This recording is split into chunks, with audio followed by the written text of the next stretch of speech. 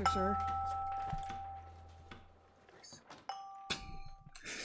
Hey folks, welcome to the DarkHorse podcast live stream where anything can happen, including lint on your shirt, which is not podcast certified and therefore may collect more lint than would be ideal. Indeed. It is DarkHorse live stream 133. Indeed.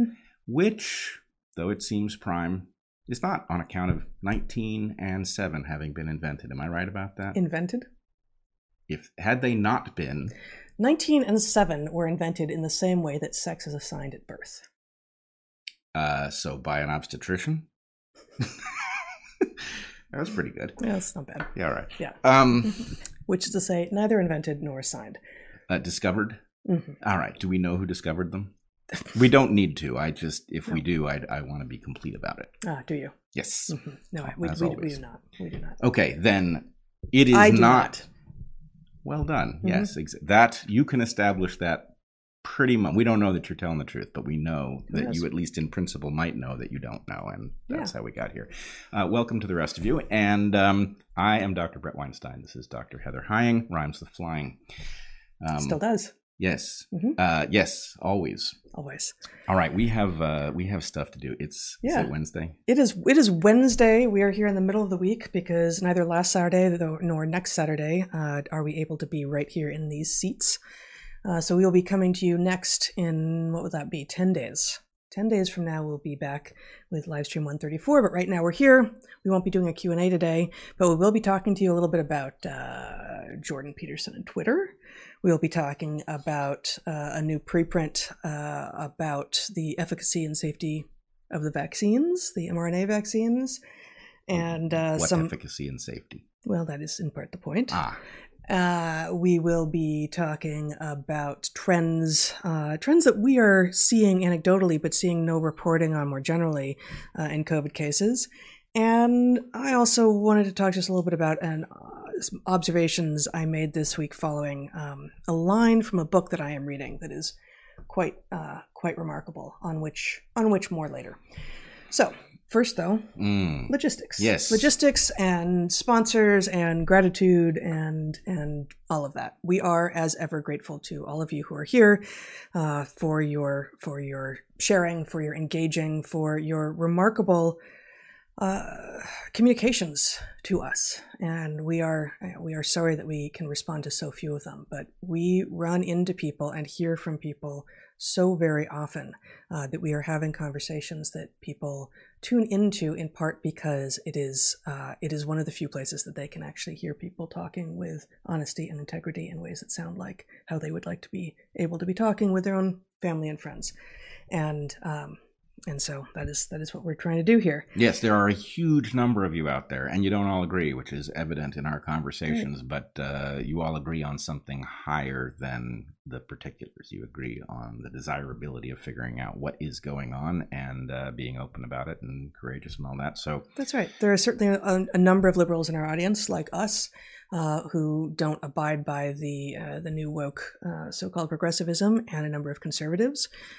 Some of whom we disagree with on the sort of traditional basis of disagreement with conservatives versus liberals, some of which we don't, some of whom we don't, and there's all sorts of lines being crossed, being destroyed, being unimportant anymore in light of the revealed but has always been important nature of actually conversation and coming together over our shared humanity and frankly our shared fate on this planet. On this tiny little planet. Tiny, little, gorgeous, somewhat fragile, feistier than you might imagine, but boy do we have some tools, us, humanity, with which we might destroy a lot that we should not be destroying if we're not careful. Yeah, I thought you were going to invoke the other tools, the tools with which we might rescue ourselves by bootstrapping a new way. But no, I was thinking about things like fracking. No, I hear you. I hear you. Although, as many will point out, fracking is a double-edged sword.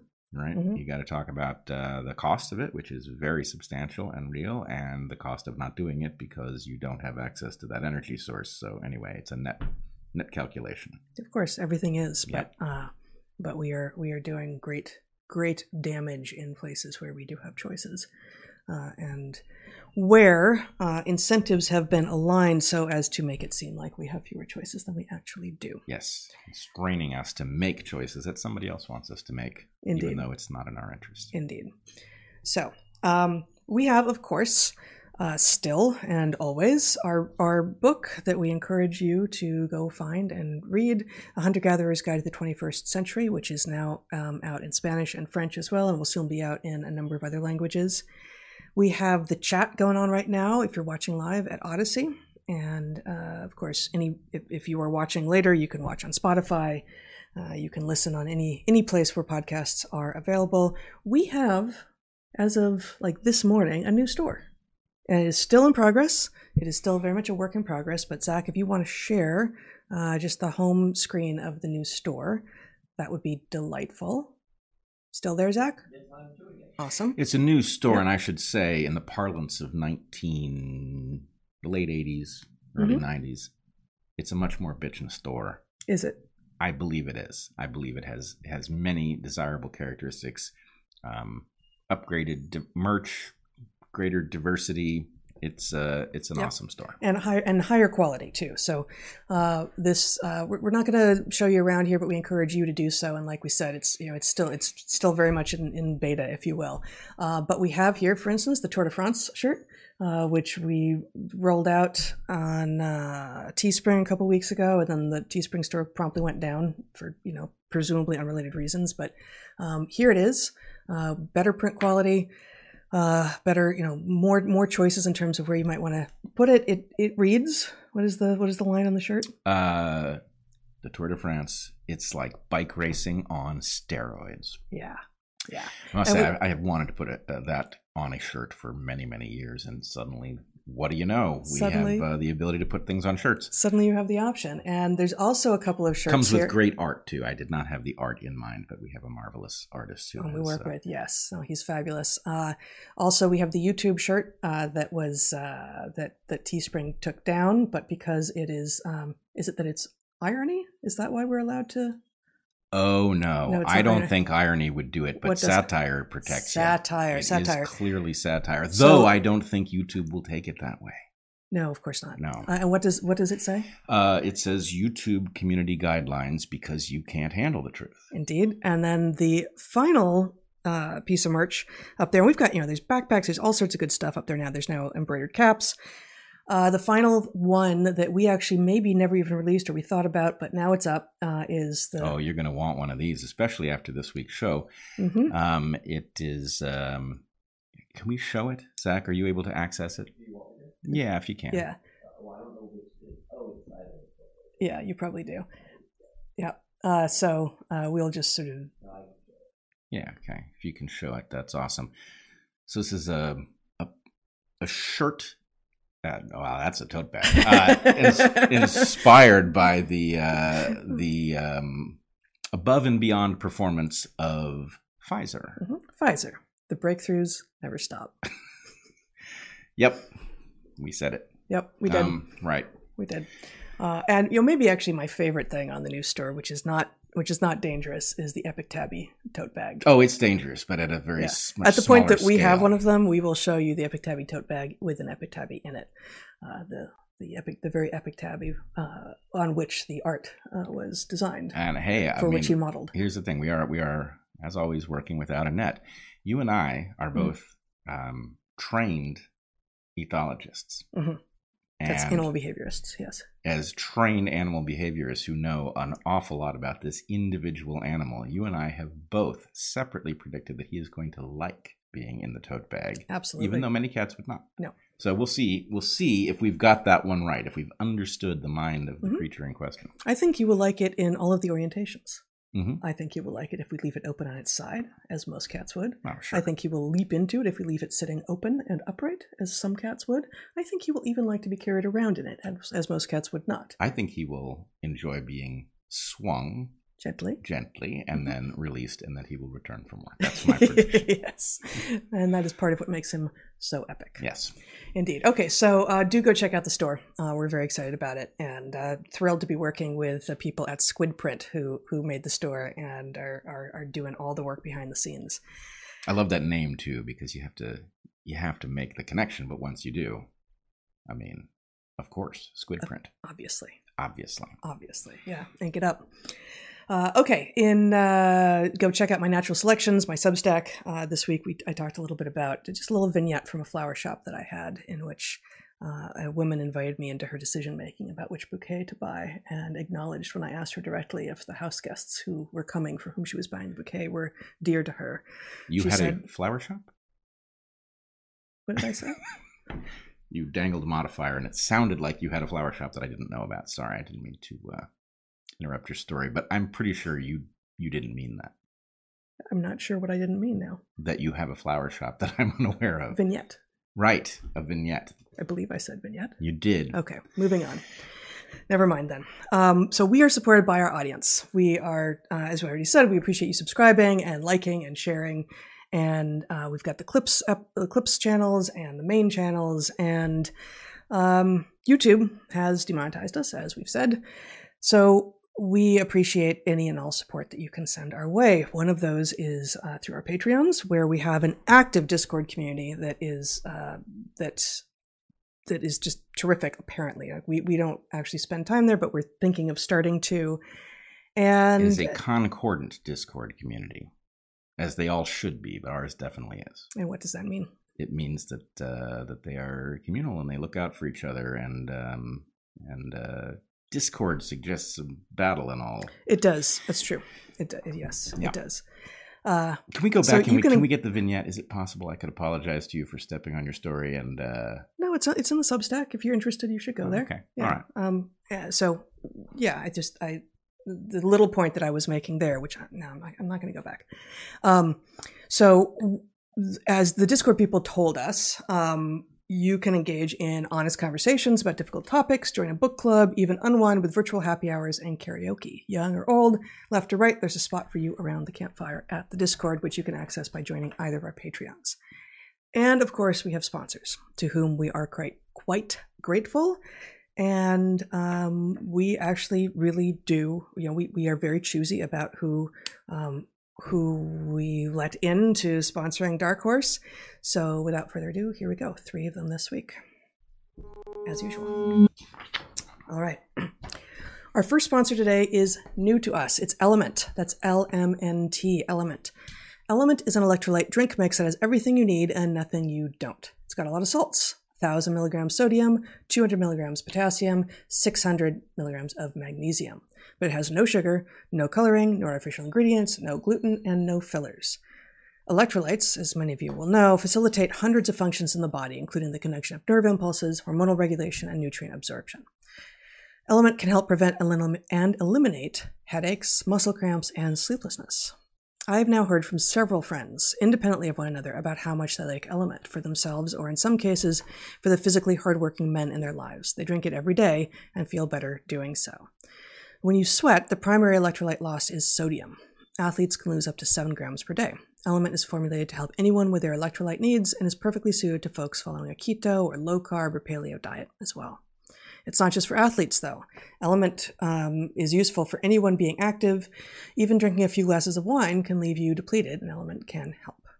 Right now, Element is offering our listeners a free sample pack with any purchase, and they've got a tremendous number of very interesting flavors. That's 8 single-serving packets free with any Element order. This is a great way to try all 8 flavors or share Element with a salty friend. Get yours at drinkelement.com/darkhorse. This deal is only available through our link. You must go to drinklmnt.com/darkhorse. Element offers no questions when you ask for a refund. Element offers no questions asked refunds. That's how that reads. Try it totally risk-free. If you don't like it, share it with a salty friend, and they will give you your money back, no questions asked. You have nothing to lose. All right. Our second sponsor today is Public Goods. Public Goods was one of our very first sponsors in 2021, and we are as pleased with them now as when we first tried their products. Public Goods can simplify your life. They're a one-stop shop for everyday essentials. Their ingredients are carefully sourced, high quality, and affordable. Public Goods has coffee and tea, grains and oils like olive and avocado. They've got Castile soap and trash bags and laundry detergent. They have spices and extracts like vanilla and almond, vinegars and pastas, dishware and glassware. There is so much at Public Goods to make a meal, including the materials to serve it on. Public Goods searches the globe to find clean, healthy, eco-friendly, and innovative products. They care about health and sustainability. Public Goods products are largely free of harmful ingredients and additives, and the ingredients are ethically sourced. So rather than buying from a bunch of single product brands, Public Goods members can buy all their premium essentials in one place with one beautiful, simple, streamlined aesthetic. Their subscription service is efficient and easy to use. Public Goods members can buy all of their premium essentials in one place, so it can become your everything store. For DarkHorse listeners, we have the following offer. Receive $15 off your first Public Goods order with no minimum purchase.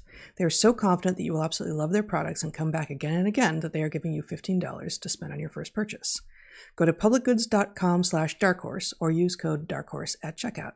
That is publicgoods.com/darkhorse to receive $15 off your first order. All right. Our final sponsor this week is 8 Sleep. Good sleep is a game changer. As we discuss in the sleep chapter of A Hunter-Gatherer's Guide, intelligent life that found its way to Earth might be surprised by a lot of what it found on our planet, but likely not by the fact of sleep or dreams. Sleep is necessary. Without good sleep, we are destined to be unhealthy and unproductive. Yet more than 30% of Americans struggle with sleep, and temperature is one of the main reasons. It's well known that individuals in couples who sleep together often have different optimal sleep temperatures. Boy, do we. You can say that again. 8 Sleep allows fine-tuned temperature regulation for both people. Having a cool room and a warm bed is a luxury that 8 Sleep makes easy to obtain. Or you could have a cool room and a cool bed, as some people like. I was going to ad-lib that in there, but Sorry. I thought I might trip over it. But you're right. The Pod Pro cover by 8 Sleep is the most advanced solution on the market for thermoregulation. You can add the cover to any mattress and start sleeping as cool as 55 degrees Fahrenheit, or as hot as 110. Yikes! We don't recommend either extreme, but your mileage may vary. The temperature of the cover will adjust each side of the bed based on your sleep stages, biometrics, and bedroom temperature, reacting dynamically to create the optimal sleep environment. And I will point out, if you have a bedroom that faces east and warms up in the summer before you're ready to get up, you can turn it to cool that thing down. Yeah. 8 Sleep users fall asleep 32% faster, reduce sleep interruptions by 40%, and get more restful sleep overall, and with 30% more deep sleep on average. That restorative sleep will likely help you with physical recovery, hormone regulation, and mental clarity. Finally, the alarm feature, which can wake you with temperature change and or slight chest-level vibrations, is so much gentler than any standard alarm. We were both a little skeptical, and now we are totally sold. We are surprised at how much we appreciate this bed. Go to 8sleep.com/darkhorse to check out the Pod Pro cover and save $150 at checkout. 8 Sleep ships to the USA, Canada, and the UK. 8sleep.com/darkhorse. Excellent. All right. Now then, you wanted to start by talking a little bit about what we are seeing anecdotally, lacking any systematic data on account of no one appears to be collecting it, or if they are reporting on it with regard to COVID. Waves of COVID, yes. So it does seem that somehow the public mind is not capable of juggling as many objects at once as it might need to deal with modernity. And one of the things that seems to have slipped off the radar is the fact that somehow this pandemic continues to ebb and flow, and we have moved on to Ukraine and inflation and all sorts of other questions. As you point out, you and I in our social circle have seen an obvious wave of COVID. Now, obviously, one social circle could be way off, but the number of people that we've had report COVID in the last several weeks, I would say, is alarming in light of how rare it was a month and a half ago, let's say. So, anecdotally speaking, there seems to be a wave. There also seems to be a change in the way COVID is behaving. Several things are evident, both from anecdote and a certain amount of exploration, scientifically speaking. So one thing that we are seeing is the possibility that COVID is moving lower in the lungs. And one thing that you and I have seen in our anecdotal pool is that little kids are getting hit. Yep. And they're not getting hit with something very, very minor. They're getting hit with something that is not life-threatening, but is definitely debilitating for days. Yeah. What is the evidence that it's going lower and lower in the lungs? Zach actually... He's getting me water. Getting ice. Well, okay. It is referenced in an article from... Hydrated. Yeah, it is important. Hydration is important. Yeah. I didn't end up with any water, so... Yeah. Anyway. Oh, boy. I see. No worries. In any case... There is evidence that it's moving lower in the lung. Of course, all of these things are difficult to ascertain because of the noise in the data, right? In other words, we have different variants. There's a question of which variants get a name, whether or not if you're seeing an anecdotal wave of a particular variant and you're seeing disease lower in the lung, if the two things are the same, that requires an awful lot of work of sequencing to figure out whether a particular variant is causing that. Right, but that all presumes that there's data at all. Like I just haven't seen anything suggesting lower in the lungs. There is some. What I will say is, the reason I wanted to call attention to this is that the possibility that the disease is moving lower in the lungs, the apparent pattern of it moving in the direction of young, healthy children, has an ominous ring to it, because these are predictions of Gerrit Vanden Bossche, and he has predicted other things which we have yet to see, but should they unfold. So let's just be precise. Gerrit predicted increased virulence in the wake of mass vaccinating with a leaky vaccine during the pandemic, and the lower in the lungs is what you were taking as evidence of mass virulence, or did he specifically suggest that we were going to start to see it infecting lower in the lungs? He has specifically suggested that possibility. Lower in the lungs. Yes. Okay. And more severe disease. So both more infectiousness and more virulence. And the lower in the lungs is a matter of greater virulence. I don't know whether we're seeing Thank you. An increased death toll, obviously, or death toll per case. But the fact that we are seeing multiple predictions from a model tells us something about what we're supposed to do, right? Any model that successfully predicts that which other models cannot should be taken seriously, right? Now, it's possible to get one or maybe even two predictions right by luck, right? But the more of these predictions that manifest themselves, the greater the likelihood that the model that generated those predictions overlaps reality in some important way. And I would also point out that there is an added, more subtle implication here, which is because we are at the beginning of the summer and seeing these patterns, this virus, which was thought likely to be seasonal. I must say I doubted the seasonality of it at first because of its likely laboratory origin. But it is likely to be seasonal, even if the virus itself is indifferent to season. Our behavior as human beings is not indifferent to season. Our exposure to vitamin D, our likelihood to be found outside, these are all important facts. And so the fact that we are seeing a major wave, while the weather is good here in the northern hemisphere, says one very ominous thing, which is that were the weather bad and we corralled indoors and not being exposed to vitamin D, this might be much, much worse, and therefore the disease itself may be that much more virulent and is partially being kept at bay by the weather.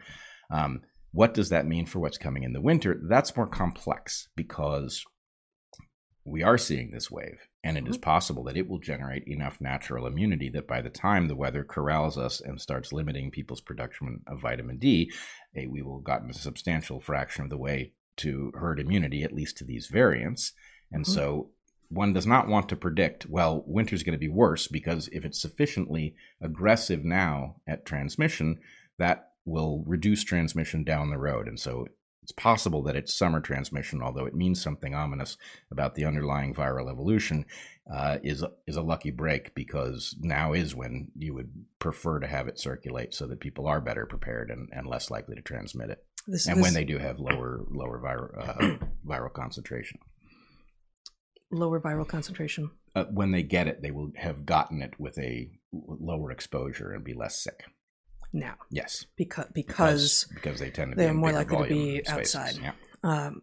Yeah. I now lost my train of thought with regard to what I was going to say in response to you. That all seems quite possible. I don't know what's going on in the Southern Hemisphere. Yeah, I don't either. And part of the problem with having a completely unreliable news environment, a journalistic environment that doesn't work, is that it's we're not seeing it properly reported in the Northern Hemisphere. And so nobody is inspired to say, well, what is going on in the global South and what does it imply? And so, we're forced to, to read something closer to tea leaves, and to work from anecdote, which is unfortunate. It's not how it's supposed to work. Yeah. I guess, we don't have certainty around what makes some illnesses seasonal. Although the hypothesis that has been put forward that seems to have the most support for things like flu and cold are that it is about the length of the days and the warmth of the days, the two obvious contributing factors to health being the more likely you are to be outside in the warmth means that you will be generating more vitamin D, and also the melatonin that we had talked about many weeks ago, and also that you are just more likely to be outside in spaces where it's going to be harder to get infected because you're in, as you just said, smaller volume spaces in the winter, larger volume spaces, which is to say usually the outside in the summer. This may be wave. This is a very hard thing to talk about because we don't have data. We only have anecdote, and it does seem like in the last 2 weeks we're seeing this increase. And in one way, at the astronomical level, we're exactly at the beginning of the summer because we now call summer between the summer solstice and the fall equinox. But that isn't always how people have understood what summer is, of course. Midsummer's Night Dream from Shakespeare has midsummer as the longest day of the year, the shortest night of the year, which of course is the solstice. And that is also consistent with, while it will tend to be warmer in July and August in many places than May, the days are longest in June and the first half of July. So you might expect regional differences to the degree that this virus is in fact has been seasonal and is moving aseasonal. That here in the Pacific Northwest, for instance, really our summer is just getting started. And it's once again very cool and drippy here, but boy, our August's perfect. And really September's are as well. Whereas for many people in many parts of at least the United States, by middle of May, it feels like full summer. Everything is growing, everything is verdant. When we lived in Michigan, certainly that was the case. The universities ended by end of April because historically, the growing season was such that you just needed to be, if this was your work, you needed to be on the farm. For beginning really before April, but certainly for full time May, June, July, August, and the substantial differences in heat profile, in seasonality, and what's growing when, and in therefore when people are most likely to be outside should be expected to affect therefore when the seasonal viruses, and whether or not this one still is the question, will be most rampant. All right, several points. One, there are two factors in seasonality potentially. Mm-hmm. One is the virus evolving to take advantage of opportunities, right? Mm-hmm. So there can be things inscribed in the genome of a virus that might predispose it to play games that work better in one season or another. For instance, just to work better at a particular temperature. Yeah, be more effective, like be more transmissible outside a body at a particular temperature. Yeah, perhaps. Or more tolerant of existing on a surface, mm-hmm. And that you might not be likely to encounter outdoors. Anyway, there are lots of ways it could evolve that would provide a bias, and then there are ways in which a virus that was completely indifferent to the information about what season it was would still appear to behave seasonally because of our shift in behavior, which is mm-hmm. radical. Yep. So those are worth separating. Second thing I wanted to say, I think I forgot to mention that in our anecdotal sample, I will say there is a strong but not absolute bias towards people who are at least somewhat vaccinated with the COVID-19 vaccines. That's true. We have seen some people who are not vaccinated, but the number of people who have been hit with substantial disease who are vaccinated is conspicuous. Yeah. Which raises questions, which I guess we'll get to later in the podcast, about efficacy of the vaccines and also possible downsides.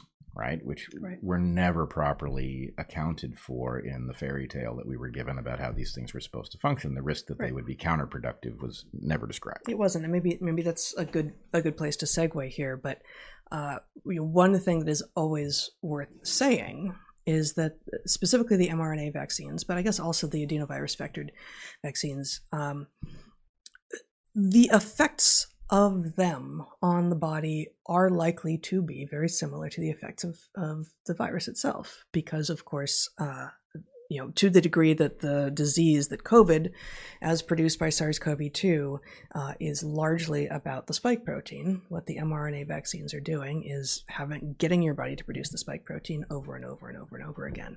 So it can be hard to tell the difference. And is there a chance that having been exposed to the spike via a vaccine, upon being exposed to the actual complete virus, you are more likely to have a response at this point? Of course, it's possible. I want to add two things here, a couple things. One is, I think the better way to do this is not to say that the two things are very similar. It's to say that there is a subset of the effects of the virus and the vaccines. Mm-hmm. There is a subset of the effects of these things that overlaps. Yes. That is that which there turns out spike protein is a problem in and of itself. Right. To the extent that both the virus and the vaccines produce spike protein, there will be an overlap in whatever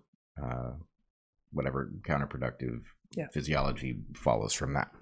Then there are a lot of things that are not overlapping, right? For example, you would expect that which is caused by lipid nanoparticles to accompany the mRNA vaccines, but not COVID or the DNA-based adenovectored vaccines, etc. So there are lots of subsets, some big Venn diagram of stuff. But the other thing, and I must tell you, I found Jonathan Cooey's recent podcast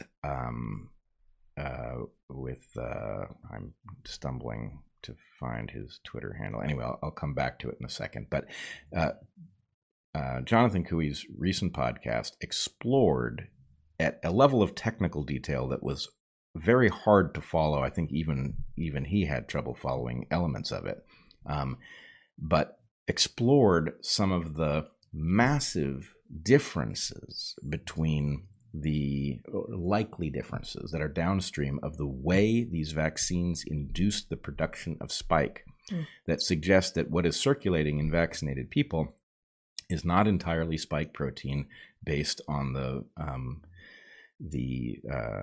instructions viral from the mRNA model, right? That basically, essentially, the pseudouridines that were introduced. So pseudouridine is something that does occur naturally. Nature uses this mechanism, but it uses it very, very sparingly, and we have almost no understanding of what it does and why it shows up where it is. The manufacturers that basically turned your cells into a vaccine factory used it universally. They replaced all the uracils, right?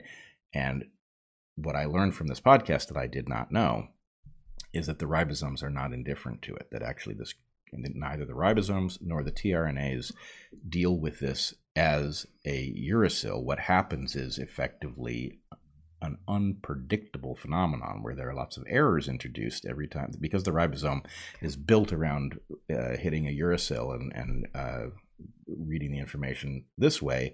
A pseudouridine has a very different effect. And so I have not seen this podcast with J.J. Cooey, but it sounds like in your Venn diagram of the ways that the vaccines could cause health problems and the ways that COVID cause health problems, there's this Venn diagram, as you said, and the spike protein effects. The effects from the spike protein are not entirely overlapping, in part because there's additional spike protein with pseudouridine, spike protein created by pseudouridine mRNA effects that will not be found in the original COVID, which is itself, of course, a Frankenvirus, but we've now got like a Franken vaccine for a Frankenvirus, and therefore not even the spike protein is exactly the same.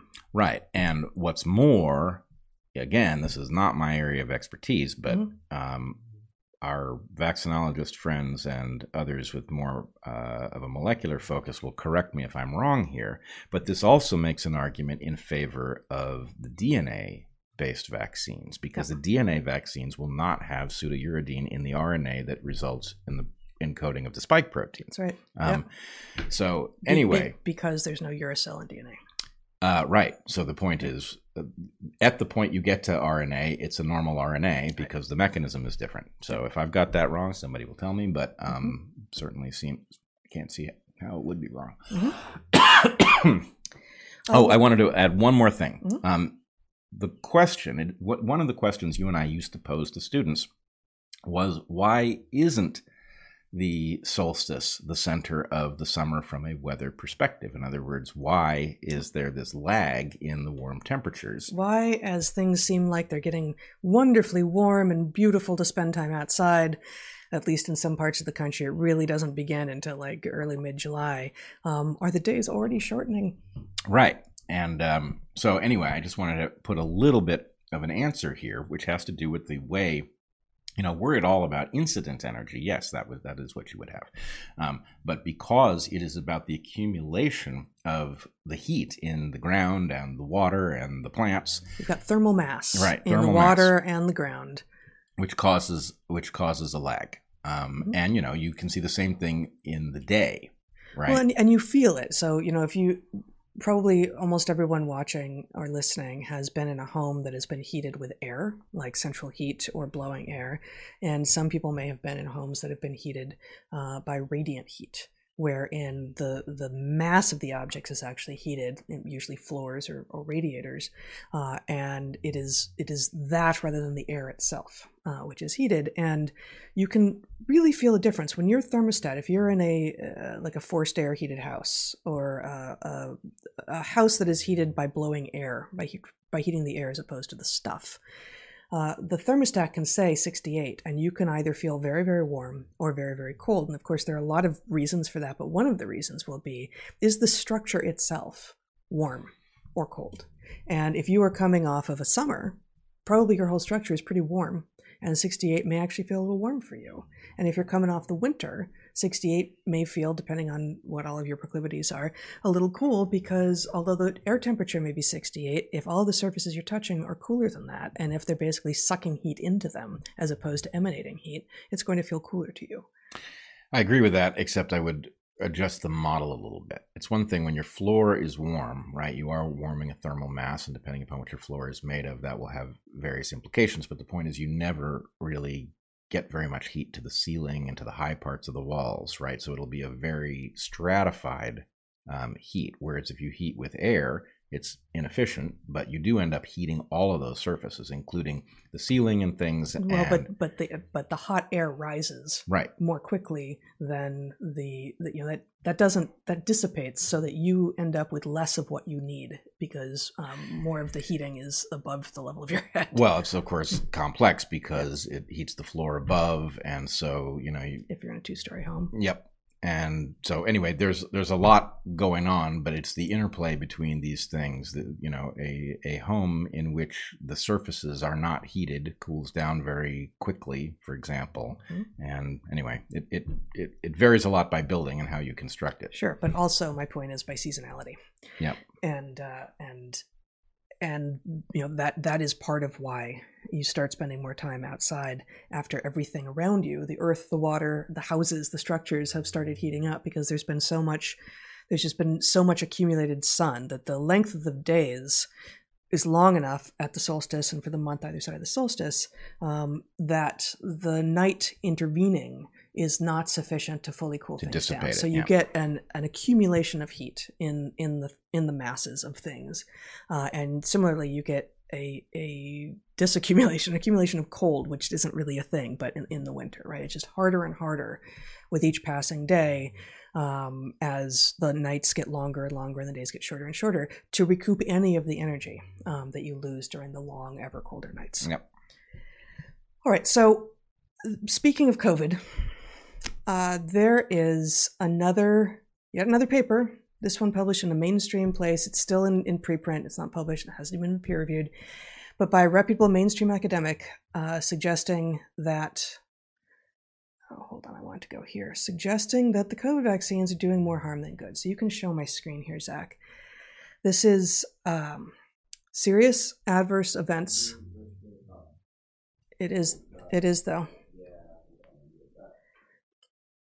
So as soon as possible, my screen is going to be shown here. It's called Serious Adverse Events of Special Interest Following mRNA Vaccination in Randomized Trials. The communicating author is Peter Doshi, who, I think is editor. I've forgotten now. I don't have it in my notes that are on screen right now. I want to say the British Medical Journal, although I'm not positive about that. Are we live yet, Zach? Nope. Okay. So don't go live on me yet, okay? I need to go back and look at something. I don't have it here. Well, I'm just going to abstract, and hopefully this comes up on the screen soon. So the results of this paper read. The results in the abstract, which is the summary written by the authors of the paper, of the research they have done. Pfizer and Moderna mRNA COVID-19 vaccines were associated with an increased risk of serious adverse events of special interest, with an absolute risk increase of 10.1 and 15.1 per 10,000 vaccinated over placebo baselines of 17.6 and 42.2. 95% confidence interval, etc., etc. Combined, the mRNA vaccines were associated with an absolute risk increase of serious adverse events of special interest of 12.5 per 10,000. 95% confidence interval of 2.1 to 22.9. The excess risk of serious adverse events of special interest surpassed the risk reduction for COVID-19 hospitalization relative to the placebo group in both Pfizer and Moderna trials, 2.3 and 6.4 per 10,000 participants, respectively.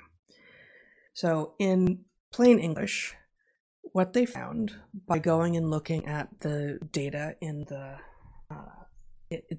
Pfizer and Moderna finally released is that the risks from these vaccines, the risks of serious adverse events, and they describe how those are defined, and they're defined pretty carefully and very much the same between Pfizer and Moderna. The incidence of serious adverse events is higher than the benefits from the vaccines as measured by reduced hospitalizations. That is consistent with all sorts of things we're seeing, of course. This is a paper that is due to be published in a major journal by a lot of big names who are, have not been deplatformed, have not been canceled for saying such things. And what this, I guess I'm thrown a little bit because can you take the screen off of me directly, Bret, Zach? Oh my goodness. Okay, do you want to show my screen then? Okay, let's just quickly show the paper if you can. Okay, so this is the paper. You can see they've put in big gray print across the back, preprint, not peer reviewed. But as we've talked about before, you've got 7 authors on here who are effectively each other's peers who are peer reviewing it, and lots of other people who know what they're doing who have peer reviewed this effectively.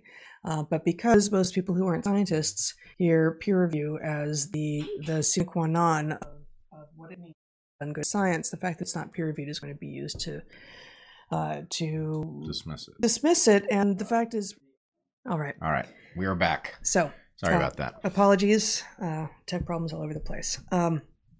So this paper is a new take on somewhat old data. It says much the same thing that many people have been saying in slightly different form. There has been, as far as I've seen, not a peep in the mainstream media about it. I saw it, I don't remember how originally, but then I also saw it covered in Phil Harper's Substack. And this Robert Malone as well. Okay, Robert Malone also talked about it. And, it's the same as the usual suspects, including us, talking about these things over and over and over again. And one has to wonder why? What is going on? So sort of simultaneous with this being out recently, we have, Zach, if you would show the first, I'm going to ask you to show the 3 things that I sent to you. We've got first in Washington State. Wait. Can we go back and say a thing or two about this paper if we're going to move on? Well, this is all connected, but sure. One thing I want to say is that inherent to what this paper presents is a conservatism about the conclusion, right? Really, the conclusion is already the cost of those vaccinations exceeds the benefit. The likelihood, so because they define serious adverse events, the likelihood that there's subclinical stuff that has been caused by these vaccinations, but that has not unfolded in a serious event yet, things that could remove decades from people's lives, right? Those things are very likely to make the picture much, much worse the longer the time period over which you evaluate them. And so effectively, this paper is saying, within a year, we have already reached a level of adverse events that exceeds any benefit we've seen. The chances that the benefit... Well, and actually, I think it was Pfizer who only tracked it for a month after. One of them, I don't remember which one it was. I think it was Pfizer that actually didn't even track for the whole year. They just tracked for a month after the second dose of the vaccination, I think. Right. In any case, the point is, over a short period of time, the amount of harm done by the vaccines is already exceeding the benefit done. But because we know the benefit declines and the harm, we don't know what it does long term, but the chances that it does serious harm and then none is very, very low. Yep. So the point is, the picture is likely to be much worse than they present. Absolutely. So your point, I didn't understand what you meant at first by conservative here. It is important. It is important for scientists to convey a conservative interpretation of their own results, so that even if they think they're seeing something extremely strong, they stay within the conservative bounds of what it might mean, which increases the chances that what they're saying is true, although it may well undersell, underdescribe what is actually true. And so there are at least I guess you've described maybe 3 ways that these results here are likely to be conservative.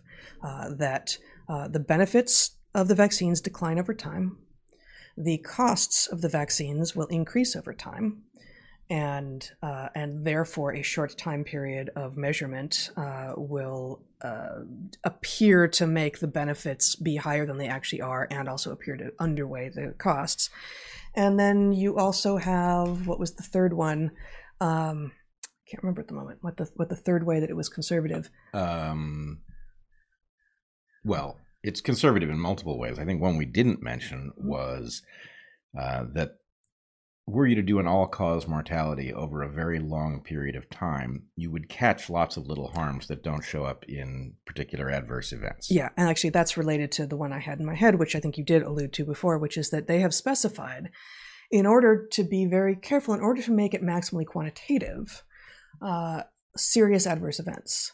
And that means that anything that is not designated as serious, or anything that is subclinical in any way, or indeed, again, this is related to the first points, anything that has a delayed effect is unlikely to be captured here. Right. Yeah. And I will also point out that those of us in the heterodox scientific and medical community are very concerned about the degree to which the aggressiveness of this campaign and the focus on vaccinating everybody, irrespective of whether or not their particular jeopardy suggested it might be of value to them, has the collateral effect of making it very hard to figure out how much harm was done by the vaccines, because it makes the control group that much smaller and harder to identify, right? And that's related to where I was about to go. Okay. So in Washington State, Zach, if you want to show that first link, Governor Inslee is mandating, that's really tiny, mandating vaccines for state employees. And this is a story on the Washington State governor's site, July 1st. Governor Jay Inslee has directed his cabinet agencies to implement policies to require their employees to be vaccinated against COVID-19. The Office of Financial Management will begin the process of rulemaking and engage in bargaining with labor. New mandates in July of 2022, when the evidence is abundant and ever-growing that these vaccines are not what was promised and are indeed, as the preprint that we were just discussing suggests, are doing more harm than good. Okay, next link I sent you, Zach. So wait. Can I yes, pause and suggest something here? In terms of practicality, right, we are getting a number of different signals on a number of different channels that suggest something that you and I intuited up front at the beginning of all of this vaccine stuff, before there was any evidence, which was that the DNA-based vaccines were likely to be much safer for various reasons. And so the fact is, if you are in a position where you are being forced to take one of these vaccines, right, you may have a very difficult choice to make. But if you were to go with one of the DNA-based vaccines, the Ben article that we discussed several weeks back suggested that the DNA-based vaccines actually, at least so far, show some benefit, not all of which comes from COVID. So there's a mystery about why they might have a positive effect, and that could certainly reverse. Did you say Ben? Christine Ben was the author. The author. Okay. But we have that piece of evidence. We have what I believe is going to turn out to be correct, which is that the pseudouridine problem will not afflict the mRNAs that result in spike protein. And so anyway, and you have just the simple fact that each of the vaccination incidents seems to carry some separate risk. And so a vaccine that requires one dose rather than two has a benefit there as well. So we are not giving medical advice, but were we faced with a difficult choice, and we understand that many people were, choosing between vaccines, so far we've seen several independent reasons to think that probably what risks exist are reduced in the case of those. Yep. And in Canada, Zachary, we are told 2 doses are no longer enough. This is in the Toronto Sun on July 4th. Canadians now required to get COVID shot every 9 months. That sounds like quite a vaccine we got going there. Health Minister Jean-Yves Duclos told reporters. So the Toronto Sun says, if you thought you were fully vaccinated, think again. Oh, you guys are not seeing the screen anymore. Now we can move on. And then finally in this little, this little trio of, okay, Governor Inslee in Washington State says actually all state employees with some limitations need to be vaccinated. Canada is saying actually you got to get boosters every 9 months. And Elmo is on it as well. So Zach, if you want to show Elmo from Sesame Street talking about his vaccination status, let's do this. Yes, we do. It's the video that we want to show.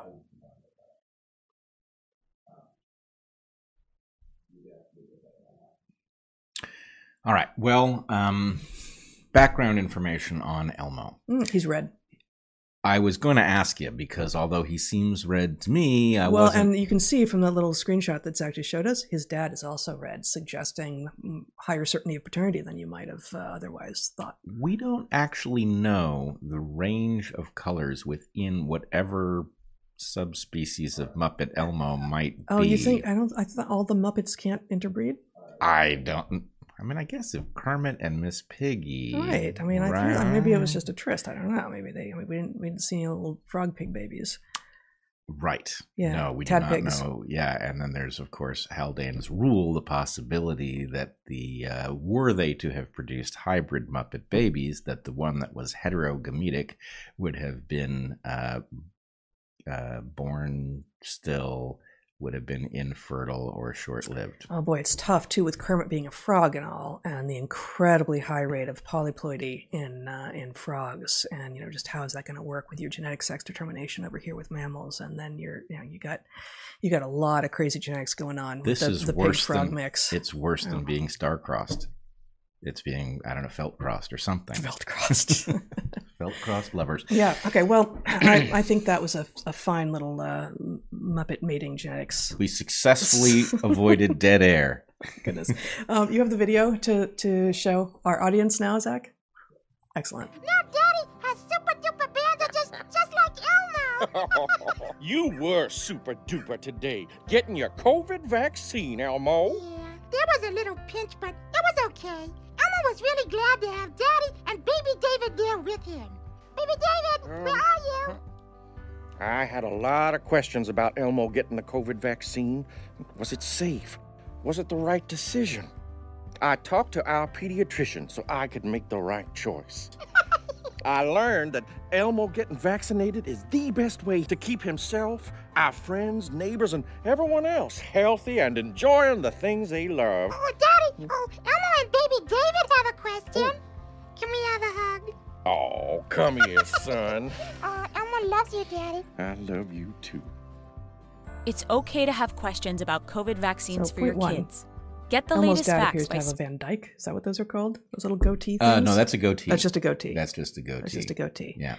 Yeah, he's looking pretty hip. He's trying to get he's hip. The hip dads with their cute red kids and just explain to the kids, this is going to keep you safe. It's going to keep your family and friends safe. It's going to keep your community safe. If you just get one of these shots, which, don't pay any attention to the data behind the curtain and the papers and the researchers who are actually finding that no, this doesn't stop transmission and it doesn't stop infection. And although lots of people like to respond once they're sick by saying, well, I'm sure glad I got the shot because if I hadn't, I sure would have been sicker now, on no basis whatsoever. Like, this seems to be the new, like, flying the Ukraine colors in your Twitter bio. Like, once you get COVID, you're expected to say, or a lot of high profile people say, at least I got boosted. At least I got vaccinated. Else I'd sure as shit be sicker with COVID right now. How do you know that? Yeah. It's not true. It has been said. It has been said by people who wear nice lab coats and look to be authoritative on the matter, but they've never shown us any evidence of this being true. We've got a lot of people proclaiming it to be true, which, by the way, is not how science works. No, and it is particularly disturbing to hear this done via Elmo and to hear the particular nonsense about this is the best way to keep you, Elmo, safe and your community, et cetera, because there was never any implication from evidence that this made children who were healthy safer. Right. And so the idea is this was always about protecting people who were vulnerable by vaccinating children at unknown risk, right? Which was never acceptable. What sane, rational, decent society does such a thing? But we've done it without explaining that that's what we're doing. Now we've put this into a cute Muppet. And the whole point, the way the thing is structured, the whole idea is that the child watching their the cutest Muppet of all, declaring how proud he is and that his father did have questions, but they were all answered. It's okay to have questions. It's okay as long as you come to the same answer we have told you to come to. Ask all the questions you want, but come to the right answer. Right. If you come to a different answer, then you're right wing, right? And those questions were always wrong. Right. So the point is really manipulating. I mean, this is just like the ice cream stuff and all of the various tactics that were used to manipulate. What's the ice cream stuff? Well, they offered ice cream to kids for getting vaccinated and things like that. The point is manipulating children who are, of course, in need of protection from adults who wish to manipulate them for so many reasons. This is adults who are wrong, manipulating children so as to override the legitimate questions that their thinking parents might have. And the point is, it all ends up with the parent deciding to vaccinate the child who doesn't need it because he's a healthy young Muppet, you know? I guarantee you Elmo didn't need it. Elmo didn't need it. Yeah. No. He's a Muppet. The only basis on which Elmo could arguably on the other hand, Elmo wasn't harmed by it either, on account of he's a Muppet. Well, there's that, but I'm also thinking Elmo has got to be 30 or 40. He's a pedomorphic Muppet. Right. He is a pedomorphic. And we don't know he's a Muppet stuck in time as they all are. He's a Muppet stuck in time. Okay. So anyway, the whole point is that how diabolical is this? That even at this point at which any rational person should be able to look at this and say, look, overall, safe? No. Effective? How crippled do you have to make that term before it applies to these most appallingly ineffective vaccines, right? You have to really bend that term. They have to be, it's effective at something, so go get it. What is that something? It's not at controlling the pandemic, right? It's not at keeping you from giving it to your family or getting it from them. It's, at best, it's to keep vulnerable people out of the hospital, and they're giving it to people who aren't vulnerable. Right? It's insane. So in light of all of this, I wanted to share a conversation that I had this week. I'm going to change enough details so as to fully anonymize the people, but it's two women who I've met before, and they will know that I'm talking about them, but they will also see that I have changed enough details that they will remain anonymous. But your identity remains in the open in this conversation. Yeah. So I'm walking one of the days that it was beautiful out this week, actually on the 4th of July. And I was going to see the parade, one of the parades that was happening here, and ran into these two lovely women. I actually don't know your guys' ages, but I think you're maybe a couple decades older than us, because you've got kids, just little younger than us. These women are wide awake. They're liberal, and they are not buying the mainstream media nonsense. They are both vaccinated against COVID, both with J&J, and they have no intention of getting any boosters. Although in one of their cases, their son said the reason that they got injected the first time was that their son said, actually, Ma, you can't see your grandkids unless you get a vaccine. And so she very reluctantly went and got the one that she perceived to be the safest one, the J&J. And she wishes she hadn't had to. And so the conversation I then had, when she's telling me this, is she says, I'm kind of an anti-vaxxer from way back. And I raised my eyebrows at her. I'm like, really? Why? She says, well, I never took the flu vaccine, for instance. And I said, well, okay, but the flu vaccine isn't really a vaccine. If you think about it, if we're defining vaccine really liberally, and these COVID vaccines are vaccines, the flu vaccine is vaccine, okay. But actually, they're kind of cheating when they're calling these things vaccines. And anything with really rapidly fading efficacy, such that you need shots within a year, Canada's saying 9 months, is, as actually J.J. Couey's insistence, and I think he's right, on calling them transfections rather than vaccines, right?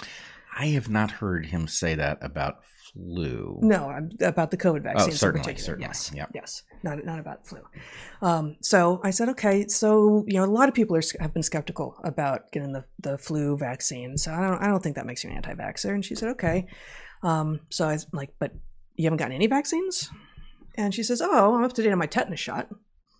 And she said, I got MMR, and when I travel, I always get the recommended vaccines like yellow fever. And I said, well, you're hardly an anti-vaxxer then. What you are is a Trad-Vaxxer. A Trad-Vaxxer. And I'm also a Trad-Vaxxer. I think you're also a Trad-Vaxxer. And Trad here obviously has implications over in like Trad-wife space. Trad-wife? Hell no. Neither of these women would abide by that name. I certainly don't. Hell no. Trad-Vaxxer, referring to what vaccines originally were, the mechanism by which they work, the reason that they are effective in getting your immune system to become aware of something in a small way, such that if they become infected, if the body becomes exposed to the actual virus or whatever the pathogen is in a larger form, it has a head start on it. Yeah, absolutely. As we say in our book, vaccines, along with antibiotics and surgery, are the three things in Western medicine that Western medicine has the most to be proud of. But that doesn't mean that anything you slap the label on, vaccine, is necessarily a vaccine. And so these Trad-Vaxxer, that's what she's not an anti-vaxxer. She's a Trad-Vaxxer.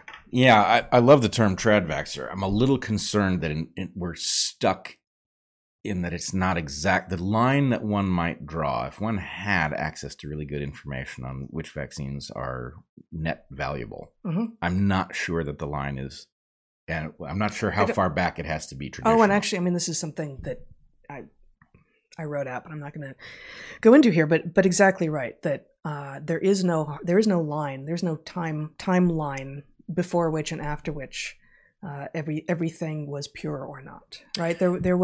We began to move away from, by virtue of a new platform, new mechanisms of action, what the early vaccinologists were doing very quickly. And that doesn't mean that some of those advances weren't promising, but many of them were dangerous in ways that, because they were incremental or because the public never was aware of them, we just accepted.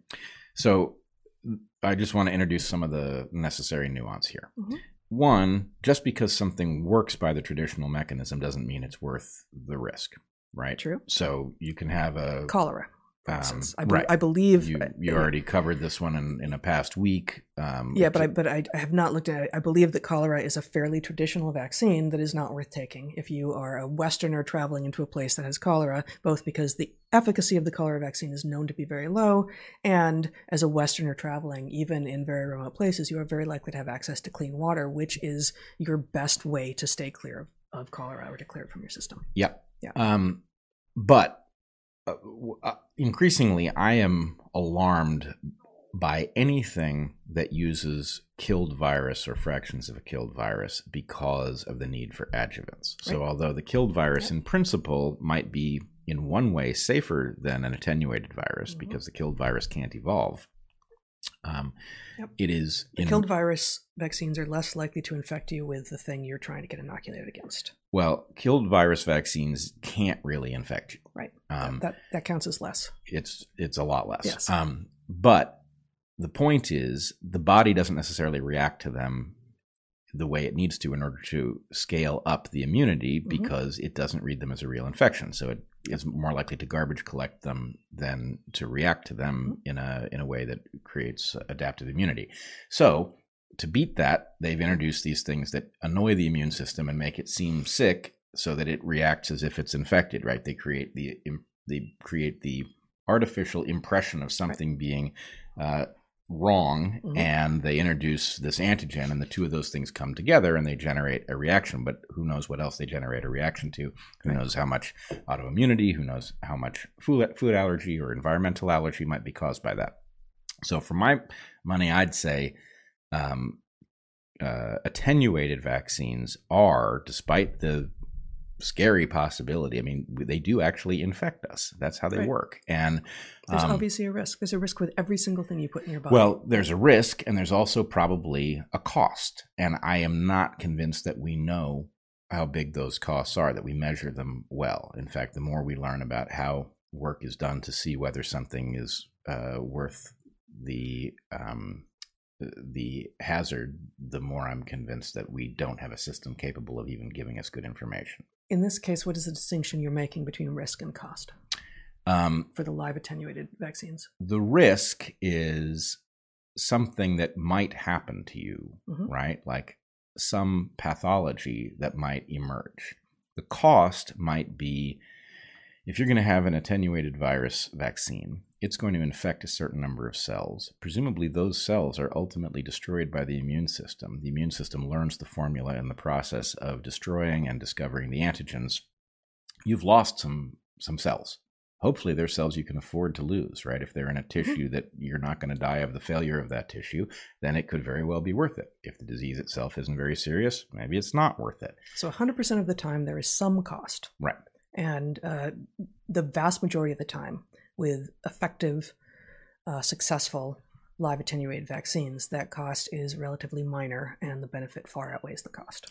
Right. It would be hoped. The problem is because the people doing the testing are obviously the people with a perverse incentive over discovering that, well, wouldn't you know it, these things are safe and hey, they're terrifically effective, or no, terrifically efficacious. And we should actually get back to that distinction.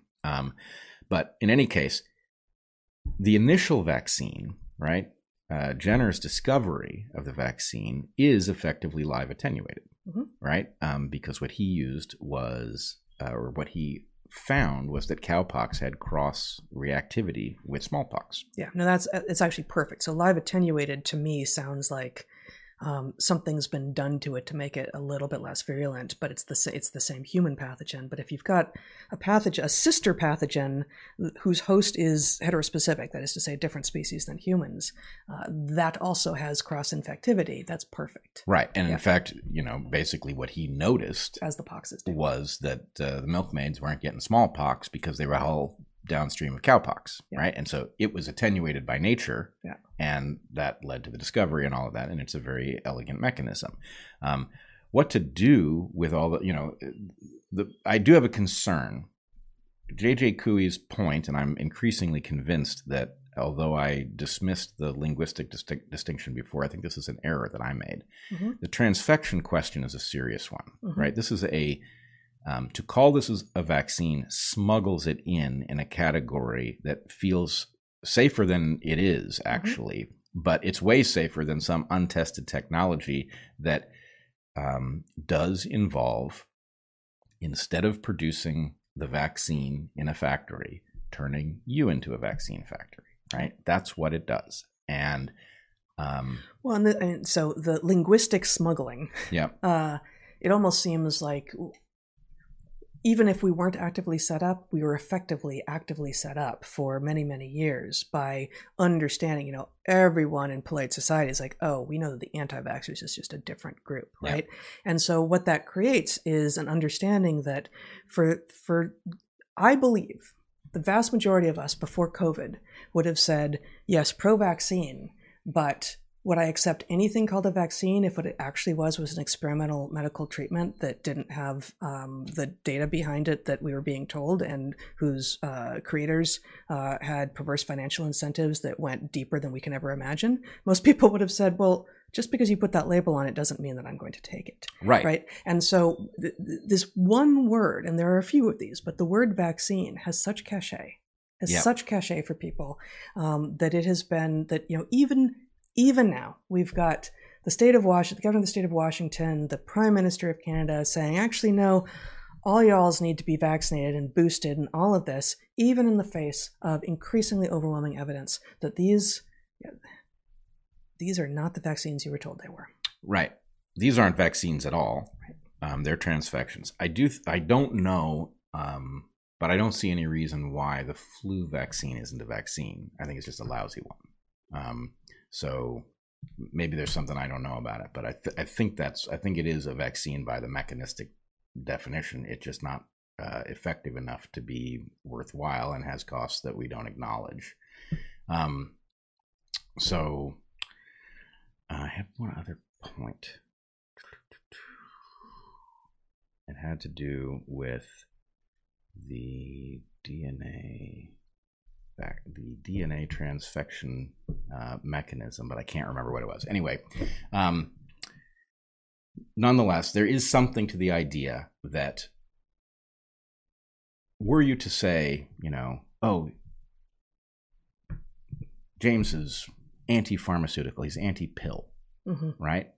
That wouldn't make any sense, because presumably James, whatever his conditions might be, should be anti just about every pill and only accept those for which there's evidence that it would be more beneficial to him than costly, right? And in fact, we recognize in the case of every single pharmaceutical pill that there is toxicity to it. And so built into the model is there's a cost, and it needs to exceed that cost in your particular case. Well, and anti-pharmaceutical could be perhaps more accurately for most of us described as the default position is no thank you. I need to be convinced that this is going to be valuable for me, that the net benefit outweighs the costs, that there is net benefit rather. And that position, which is an extraordinarily reasonable and middle-of-the-road position, has been denounced as anti-scientific, as right-wing, as bad for public health, as therefore anti-community spirited, and it is none of these things, Elmo and his father notwithstanding. Right. Now this reminds me of what I was going to say. There is a hallmark. In fact, I think there are several hallmarks of corruption. How much of what we think is true about X, Y, or Z vaccine or transfection agent is the result of a corrupt system?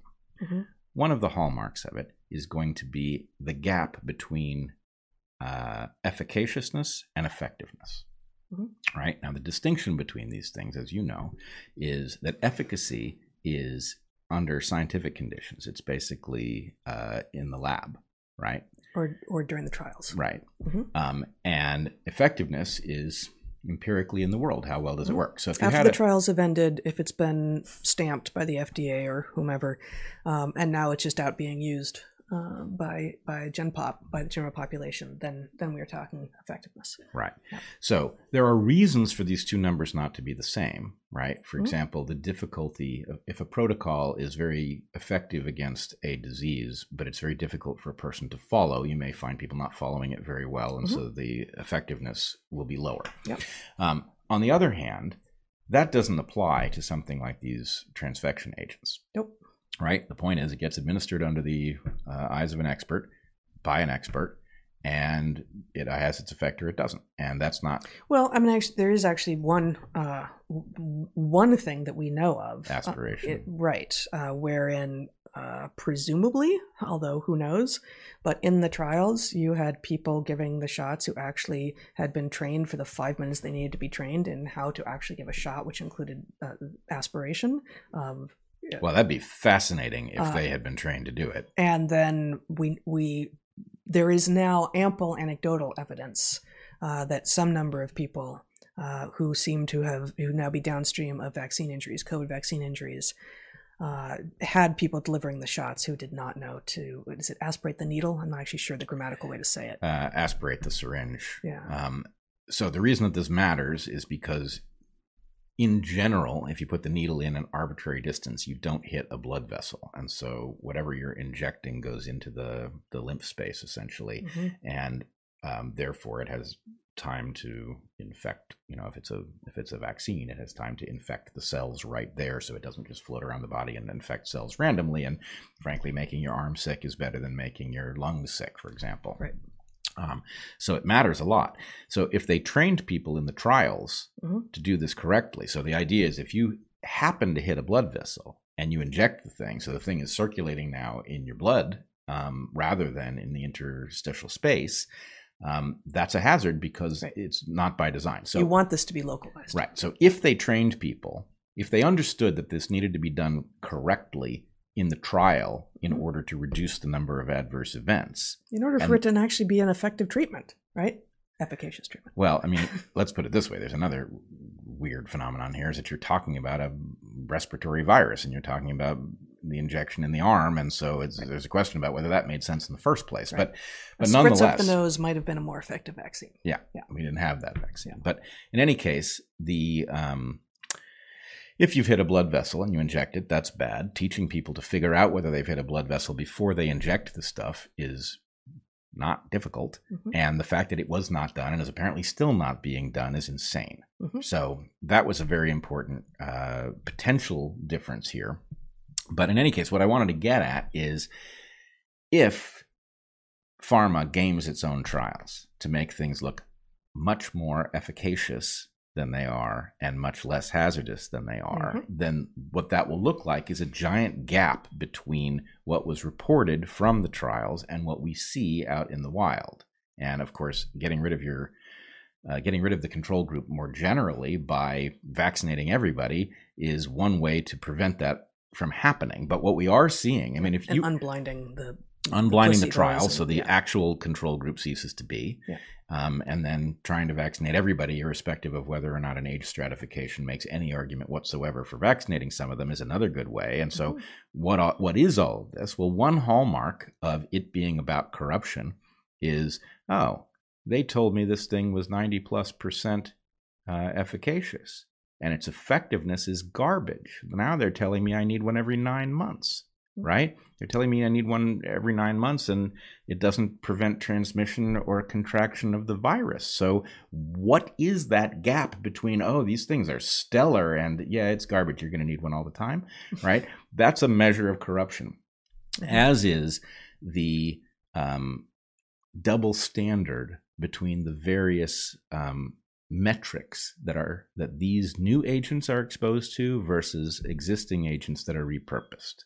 And we should come back to that another day. But the double standard is one hallmark of corruption, and a vast gap between efficaciousness and effectiveness, right? These two technically different things is going to be another one.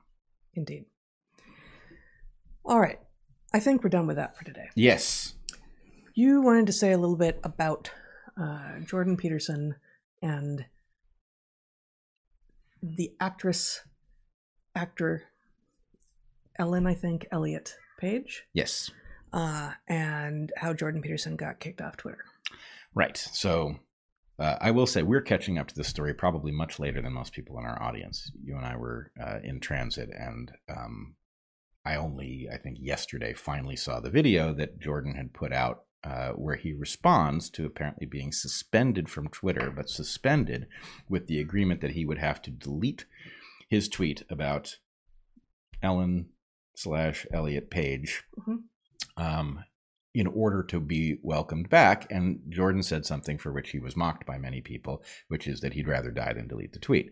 Now, I don't think anybody who has been less predictive than Jordan Peterson about the catastrophe of these linguistic games and their implication for a wider kind of failure is in any position to criticize him for saying that, because I know what he's saying. He's not saying, I'd rather die than delete a tweet.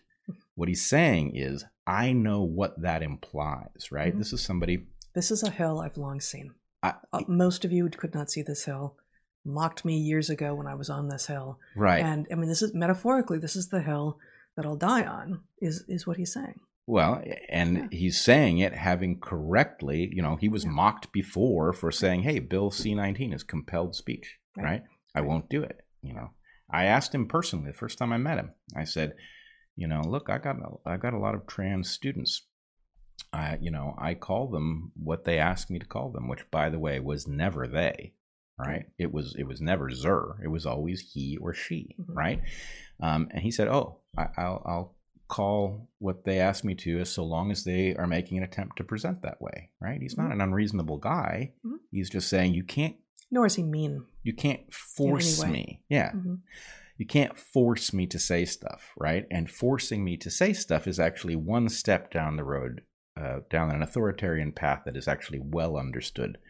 And so anyway, what he's saying is, look, I, Jordan Peterson, am not going to participate in that because I know what it is. As trivial as the example may seem, I know what it is, and I'm not going to be part of that thing, which I have to say I respect and admire, even if I might make a different choice in his shoes, right?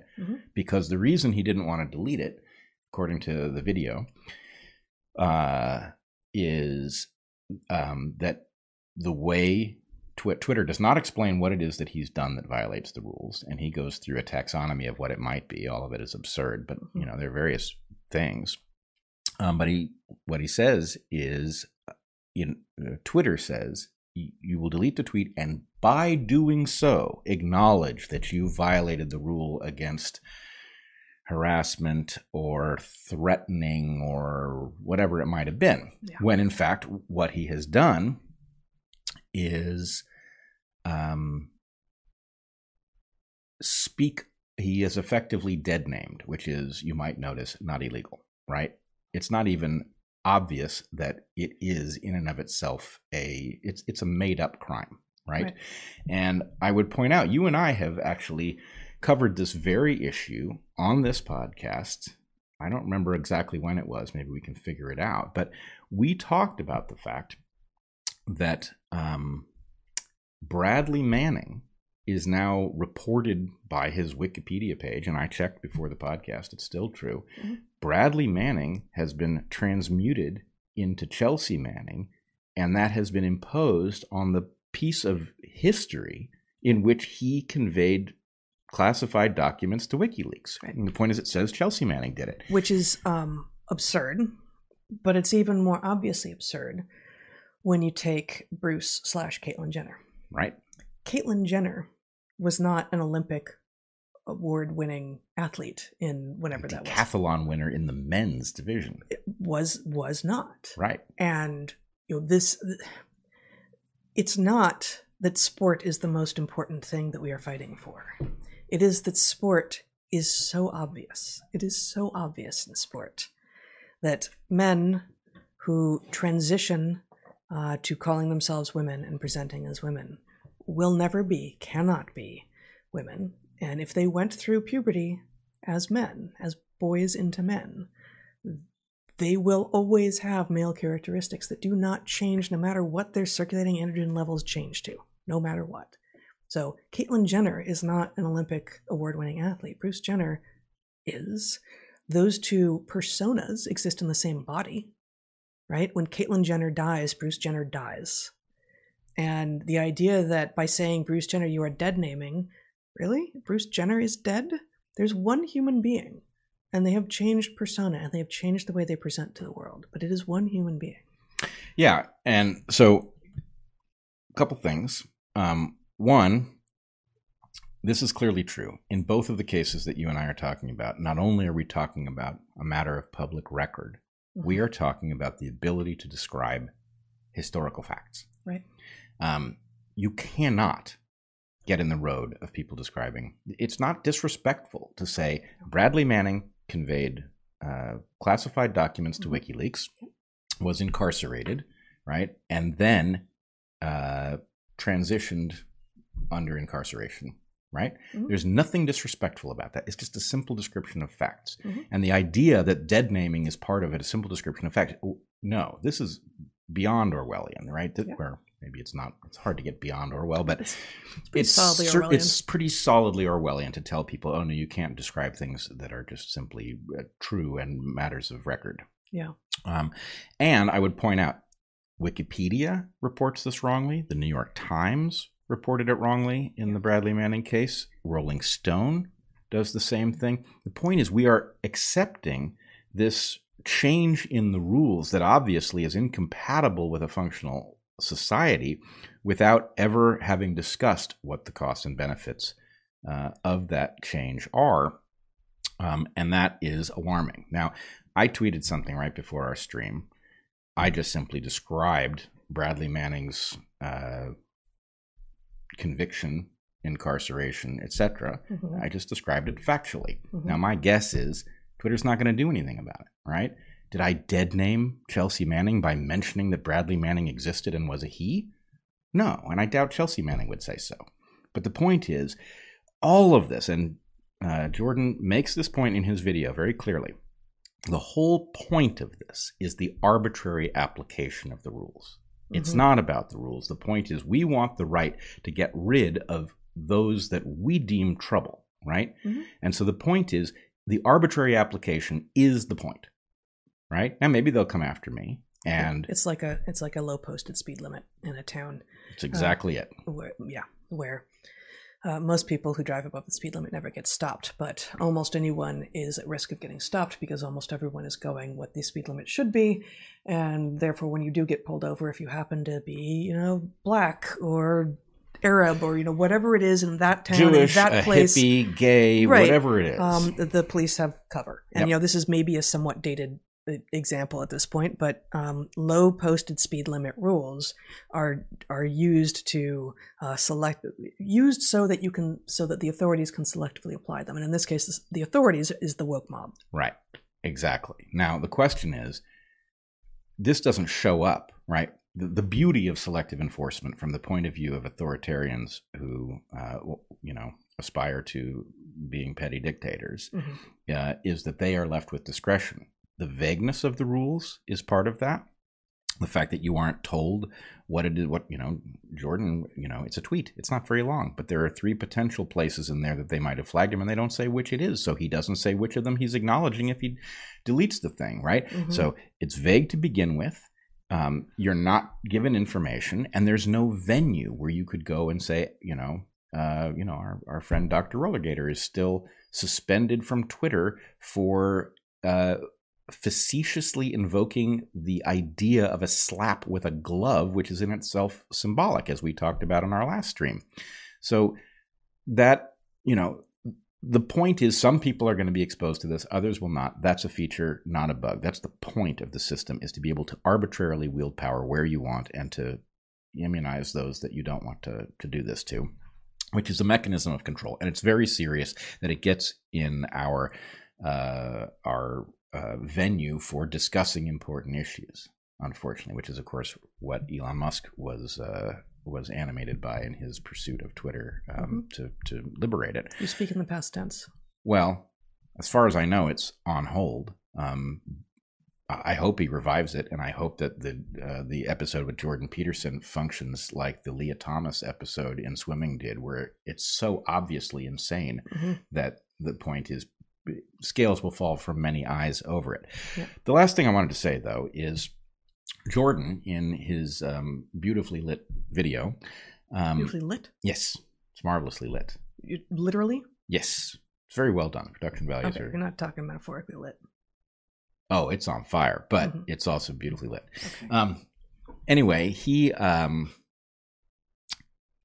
ends up in the trap that we also have talked about here, where he is forced to explain why something that's obviously nonsense and dangerous is nonsense, right? And so he finds himself at length in this chair trying to make it clear enough that everyone will understand exactly what absurd thing has taken place. And I still believe, and I do not know the mechanism, but I still believe those of us who see this for what it is have to figure out how to free ourselves from the obligation of answering the sophists, right?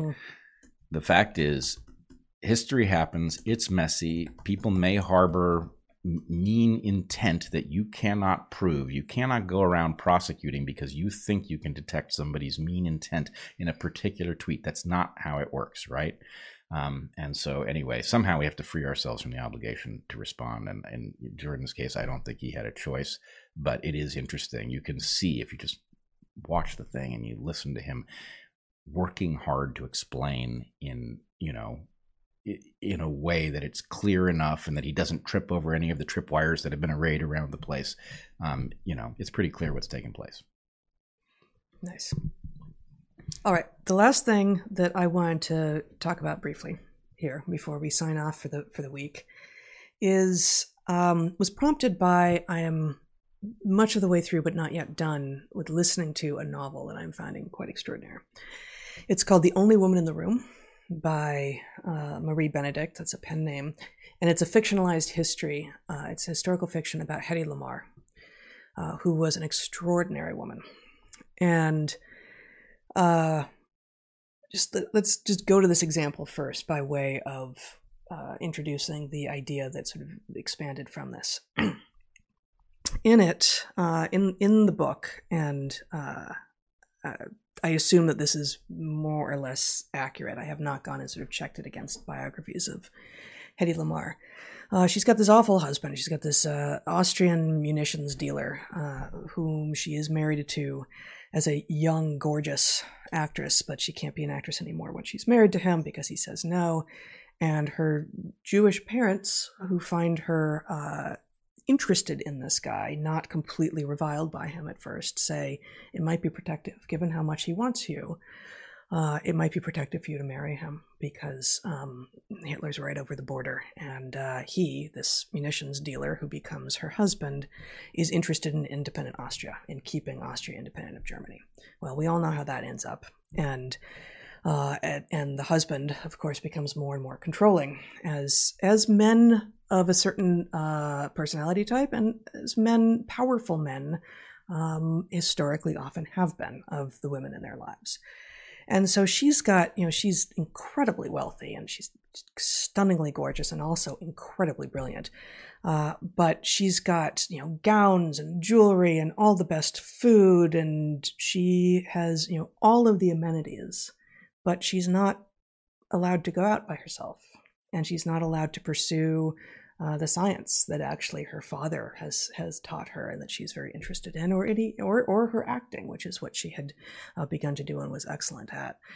And so she says, the Lamarr character in the book, The Only Woman in the Room, she says, "I wanted for nothing but liberty and purpose." And that struck me as exactly right, that many people's ideas of what they would give to people in their care is a life of leisure. Some of the ideas of heaven are ones in which there's nothing to be done but sit around idly and eat bonbons that are brought to you. And in fact, it's telling, I think, that in most of those cases, the people who themselves are imagining that they are trying to create a life like that for others do not want it for themselves. They know that. So this is often seen with powerful men enacting control over women. It's seen with many kinds of parents, especially modern helicopter parents, enacting control, which looks like love and protection over their children, but in fact, children also, not babies. There's obviously a gradient from complete helplessness to complete unhelplessness, but you don't learn how to be helpful and useful and do work in the world and find value from your own, productivity or service or creativity or discovery or whatever it is that you are going to do to make meaning in the world. You won't discover if you are simply protected from all things that are useful. And many parents are doing that now with their children.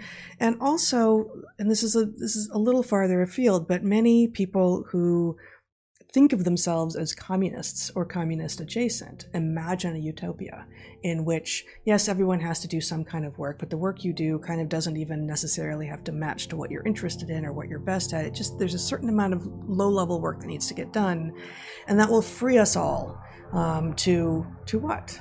To like this leisure that what people aren't recognizing is leisure when earned is fantastic, and we can all look forward to it, and it is exactly what we can use as a reward as we're working through the parts of our work that isn't that rewarding. But if it's just leisure all the time, it quickly becomes its own kind of prison. And I think the thing that is missing, either intentionally or not, from all of these sorts of examples of people who want to protect others from work, is that meaning is found in work. There's like for much of us, the meaning of life is actually found in struggling through figuring out what problems need to be solved, through discovery, through exploration, through creativity, through healing, through service to others, through protecting others, through a number of teaching. Like there are all sorts of leadership. There are all sorts of verbs that you can invoke here by which you might actually find meaning, but they all involve work.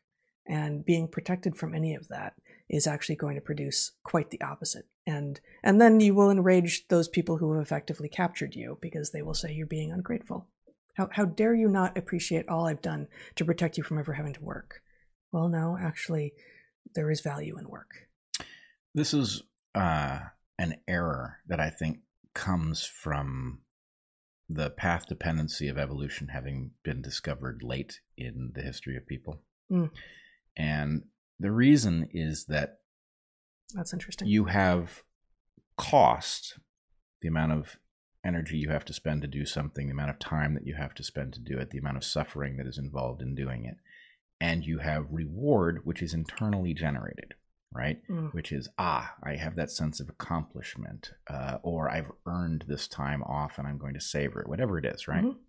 And so if you are only paying attention somatically and you notice, the glorious thing is what comes after the suffering and all of the investment. And wouldn't it be glorious if, first of all, we do try to minimize, as we should, the amount of suffering and investment to get to a given level of reward, right? I used to tell our students that work was a necessary evil. Now, I did not mean that it is in any way desirable to not work hard. But the basic point is if you have two people who have to work a different amount to reach the same level of productivity, you want the one who worked less to produce the same amount of value. Not because that makes you not because we're trying to get to a leisurely state where no work is involved, but because it means that you actually have room to do something else that generates more value. And hopefully, this is why I rant and rave to, I think, nobody's delight about the problem of the idea of recreation. Right? That fun is something you are supposed to have in the process of accomplishing something, right? And that when you start thinking that fun is the whole point, rather than fun is the reward to get you to be active and do something, you invert the system. And what we find out is exactly what you're pointing out, which is that people who have a life that looks like this often are not, wonderful people. They're spoiled brats. Yeah. Or satisfied with their own lives. Right. It doesn't satisfy you. Actually, it leaves you rudderless. Yeah. And so I don't know how we cure people of their understandable but very wrong instinct about what they think they want. Right. But it's important that we do because, we've also talked about the fact that what happened to us that tossed us out of a set of careers in which we knew what we were supposed to do every day, right? That was a violent upheaval, but it did fill life with purpose. And it's not that the life that we had before hadn't any purpose. It had a ton of it. But the point is, figuring out how to navigate in the world did create many interesting puzzles, and obviously the ability to have an impact, as people were paying attention to what we thought about various things, it created a lot of meaning. And I think, if you pursued meaning that was substantial to you, then you would find that all the things that you think you want without having to work for them are downstream of it. They would have to be, because for them to be valuable to you, you already have the circuit that will release those rewards at the point that you accomplish whatever it is. Yeah, no, that's right. That's very well said. I think people who are pursuing that thing, retire before 30, become a millionaire before 30, or whatever the current number should be to make that make sense economically. It's begging for a kind of infantilized life, and for being unmoored. And some number of people will be able to, having effectively, and I don't like this language because I don't like the idea that our time doesn't belong to us and we have to buy it back. But that's very, very, very backwards, and it sort of emerges with the Industrial Revolution. That whole concept that we are, that our labor is not ours to begin with, and our time is not ours to begin with. But certainly in the modern economy, having a certain amount of money allows you to have access to your time, which should have been yours to begin with.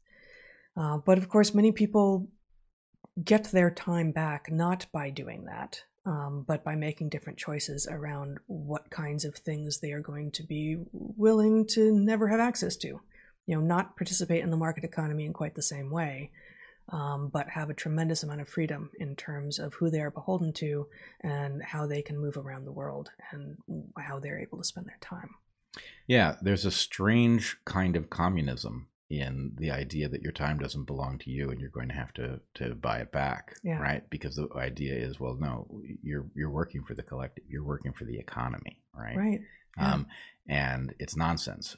Now, I did used to tell students, don't be shy about earning money and buying back your time. Now, of course, my point to them was not so that you can squander it on video games. My point was, you want as much of your time as possible so you can do with it something you value, right? There's something dehumanizing about doing labor, the product of which you care nothing about, right? If you're filing somebody else's papers, if you're flipping burgers that you didn't, it's not that you've got a recipe for burgers, you're stuck in some job, the consequence of which is not important to you. That's in its own way a mini tragedy. And to the extent that you can recover your time and go do carpentry or art or, think deep thoughts and convey them, or whatever it is that you find value in, you should do that.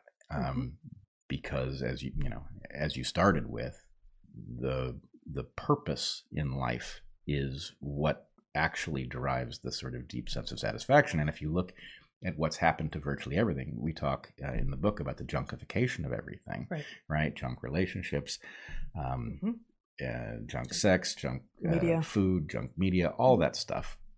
The point is, it's really about a very superficial thing that just gives you a little charge every now and again, rather than something, deeply investing in something and accomplishing it after a couple of years and feeling that, feeling months of joy at finally having produced whatever it was.